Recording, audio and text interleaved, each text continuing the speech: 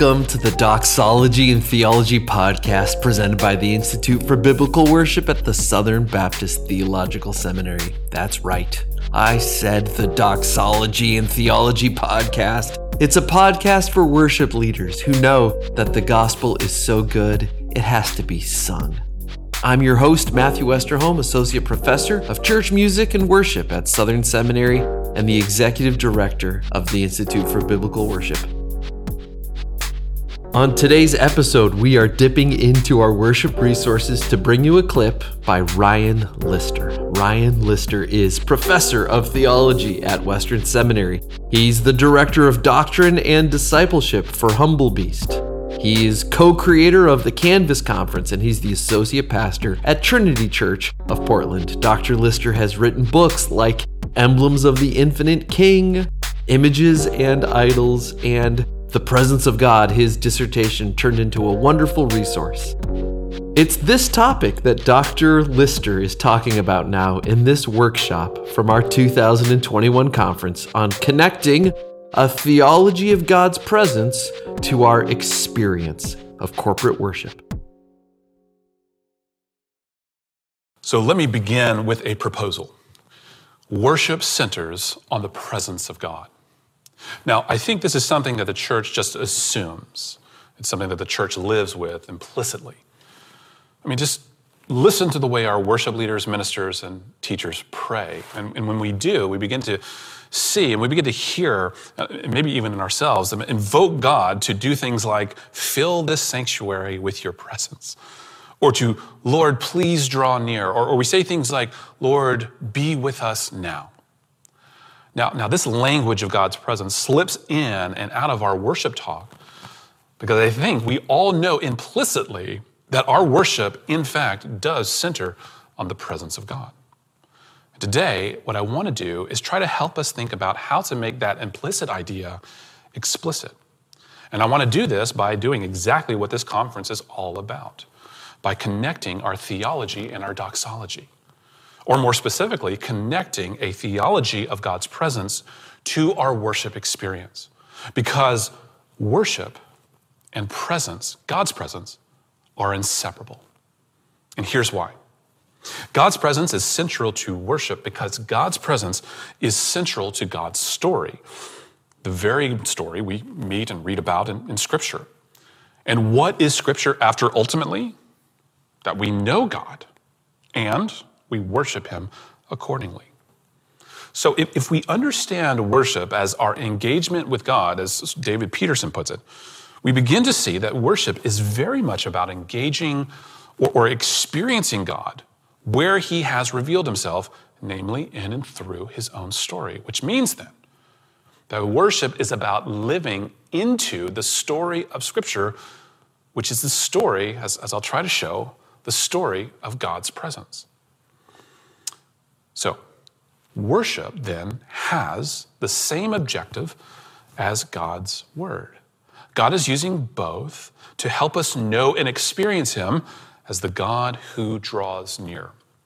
In other words, God's story shows us who God is and why he's present, which then calls us to worship him for his drawing near. As the author of Hebrews puts it, God's word shows us how he has made a way for us to draw near to him once again. But he doesn't stop there. Now, the author of Hebrews then makes a call to worship. He calls us to draw near to him, which I think, and I think this is a biblical statement, this is the very heart of biblical worship. Now, all this proposal hinges on whether or not the presence of God is actually central to the story of Scripture, which I think it is. And even in the briefest overview, we can't get around just how important God's presence is to God's own story. Now, all of this hinges on whether or not the presence of God is actually central to the story of Scripture, which I think it is. And even in the briefest overview, we can't get around just how important God's presence is to God's story and thereby to our worship. So just think about how Scripture starts. It begins with God's presence. He is present to create a world to know and to be known by. At the center of this creation is man and woman, these creatures who he has made to know him and to be known by him in a very special way. That's because God made man and woman to enjoy his presence. Or as Genesis 3:8 puts it, God made the first couple to walk in his presence in the garden in the cool of the day. But God not only made us to enjoy his presence, he made us to help share his presence with the rest of creation. See, God plants humanity in Eden, this special garden sanctuary of where God drew near. He plants humanity in Eden to extend the borders of his presence to the ends of the earth. That's why God commands Adam and Eve to be fruitful, multiply, to rule and subdue the earth. See, God isn't just saying, hey, have a lot of kids and open a landscaping company. No, God is giving them a cosmically charged purpose. Adam and Eve are to build a people and a place for the experience, or what we could say, the worship of God's presence. And as Adam's family grows, so too does the realm of his ruling and subduing. Through their obedience, and Eden's borders were to naturally extend to the entire world and to bring with it the very location, the very worship of God's presence. So we see that God's presence defines the beginning of Scripture, of God's story. But it also is defining our humanity. See, God creates us to be a people of his presence and to make the world a place for his presence and the place where he is worshiped. But something went horribly wrong, didn't it? See, this is by no means our experience. So where do things break down in God's story? Well, again, like we saw in the beginning, things are still centering on God's presence. As we see in the first couple, and we even feel in our own hearts today, we've exchanged the truth of God's story for the serpent's lie. We've exchanged the worship of God for the worship of our own egos. We've exchanged, along with Adam, the divine mission to spread the good life of God's presence for the godless mission to spread sin and death everywhere we go. Now, as Genesis 3 shows us, sin has a multitude of consequences. But at the core of it all, beyond the loss of identity, the agony of childbirth, the pain of working this ground, is this: God removes his people from the place of his presence. See, we, along with Adam, are cast out of Eden. We are exiled from the presence of God. We are left standing out in the cold, cut off from the very purpose of our existence, no longer worshiping God, but turning in on ourselves, trying to make a name in our pride in the darkest places east of Eden. But in his grace, God doesn't leave us in the dark. He doesn't just leave us in our problem, does he? No, at the heart of God's story is God's unexpected solution. And God's presence is at the center of that solution. You see, even while God rightly brings judgment to the first couple, he simultaneously offers indescribable hope. In Genesis 3:15, God promised Eve that one of her descendants was coming to deal in full with the treachery of the serpent and with the pollution of Adam's sin. And as the New Testament shows us, this promised one is Jesus, who, through his perfect life and his perfect death, takes our punishment on the cross, and through his resurrection, crushes the head of the serpent once and for all. And how does Jesus do this? By being who he is, by being the very presence of God incarnate. You see, Jesus, as Matthew tells us, is Emmanuel. He is God with us. Jesus is the second person of the Trinity, very God of very God, who takes on flesh to dwell among us. And why does God become present in Christ? To provide a way for sinners like you and me to worship God in his presence once again. You see, this is all over the New Testament. God is becoming present in Christ so that we may once again draw near to God. Because who Jesus is and what he has done, we can now draw near with confidence to the throne of grace to receive God's mercy and to worship him. That's the beginning of the story. That's the middle of the story. But how does this story end? Well, in many ways, it ends where it began, but in a better place. For those who follow Emmanuel, follow him into a new and better Eden, this garden that at the end of God's story has become a city. And that city, at the end of all things, has become a cosmic temple that fills all the earth with his presence. That is because in this new heavens and new earth, where all of creation is going, God himself is present with his people. He is seated on his throne, declaring the goal of his story, the goal of worship when he announces, "Behold, the dwelling place of God is with man. He will dwell with them, and they will be his people, and God himself will be with them as their God." You see, God's story has always been about his presence. The point of God's story, the point of our salvation, the point of our worship, the point of everything isn't just to have a new creation. The point is to transform all of creation into the place of God's presence and to fill it with a people who will worship God for the glory of his presence. So here, even the briefest review, we see that God's story is in many ways the story of God's becoming present to make a way back into his presence. So if God's story centers on this, and if worship is about living into or rejoicing in God's story, then that means our worship has everything to do with God's presence. Therefore, we should let this biblical emphasis transform our contemporary vision of worship. And I think it can, and I think it should in many ways. Now, there are a lot of ways for us to see this, to be sure, but let me just give you a few implications that should get us thinking and hopefully get us rejoicing. First, God's presence transforms worship by confronting us with the question, what story are we actually living in? You see, worship is the given of the human experience. What we worship is the variable. And every story has a call to worship.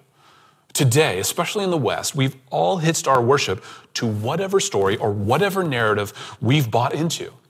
And the world's narratives are legion. They're political, sexual, racial, social, philosophical, economic, you name it, they're all there. But the one constant in all of them is that they all promise us the world, and their promise always falls short. But in contrast, here is the beauty of Christian worship. It centers on God's better story of God's better presence. What it does is it offers us worship that ultimately rests not in ourselves or in the world's failing systems, but on the good and loving God who has already drawn near. Which is why our worship in our churches and in our lives should always be about bringing God's story to bear on one another's lives. You see, in the wake of all these counterfeit stories that we're drowning in, true biblical worship is a lifeline. It helps us renew and reinforce the divine story arc of our lives. It offers us hope and holds up reminders of what it means to live into the promise of God's presence. And it shows us what all other narratives are missing by showing us who we are and how our story fits into God's better story. Next, and connected to that, God's presence transforms worship by making God bigger than we could ever imagine and making God better than anything the world could ever offer. As we've seen, worship is competitive. We're living in a may the best story win kind of world. which is why doxology needs deep, God-oriented theology that runs through the beauty of God's presence. Worship is where God's story, where his theology, if you will, sings literally and figuratively. When we introduce God's presence into our worship, we are saying what no other narrative this world offers can actually say. When we build our worship on God's presence, we proclaim that a transcendent God, in his incomparable love, has become imminent to bring rebels like you and me back to him. When we do, we worship the holy other God who drew near in his Son that we might draw near to him to know and experience his promises. Now, I could keep going, but and let's be honest, I want to. But finally, God's presence also transforms the goal of all of life, making all of life worship. See, doxology turns out to be much more than just one moment in a worship service on one Sunday morning. For the Christian, doxology is a way of life. Worship reshapes everything by bringing the future promises of God's story into our lives right now. So when done well, Christian worship makes our lives teleological. Worship becomes goal-oriented. It's focused on the life to come and bringing those experiences of that future good life to bear on our lives today. Worship is then about the right now experience of God's future promise because Christ has left us with the down payment of his Spirit. See, God's Spirit indwells believers to work out what it means to worship him and to reshape our hopes and dreams around the good life that is prepared for us in this better Eden to come. And the Spirit brings that future good life to us now through worship. See, when we live lives of worship, we live into God's story. We center our lives on the past work of God's presence in Christ, the current work of God's presence in the Spirit, and the future work of living in God's presence in the new creation.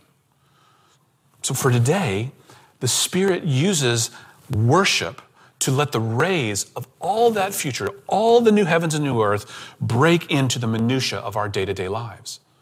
In worship, God's future promises become our right now hopes.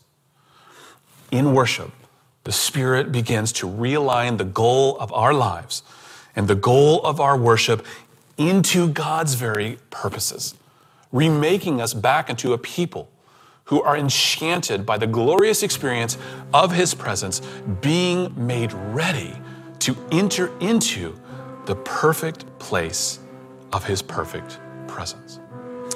And through the Spirit's work, we know this to a degree even now, as we center our lives and our worship on the presence of God.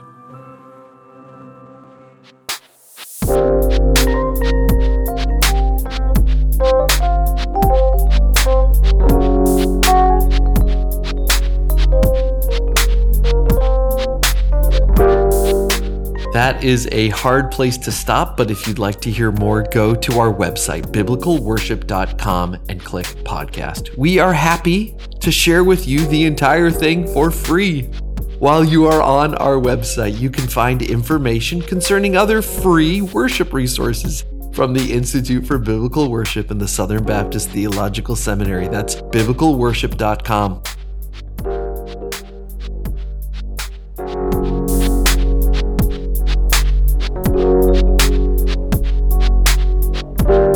That's what we've got for you this time on the Doxology and Theology podcast. Our show is produced by the uber competent Juan Leon, engineered by Caleb Sherwood, and the music is by our good friend Joel Nagus. Listen to that quintuple swing.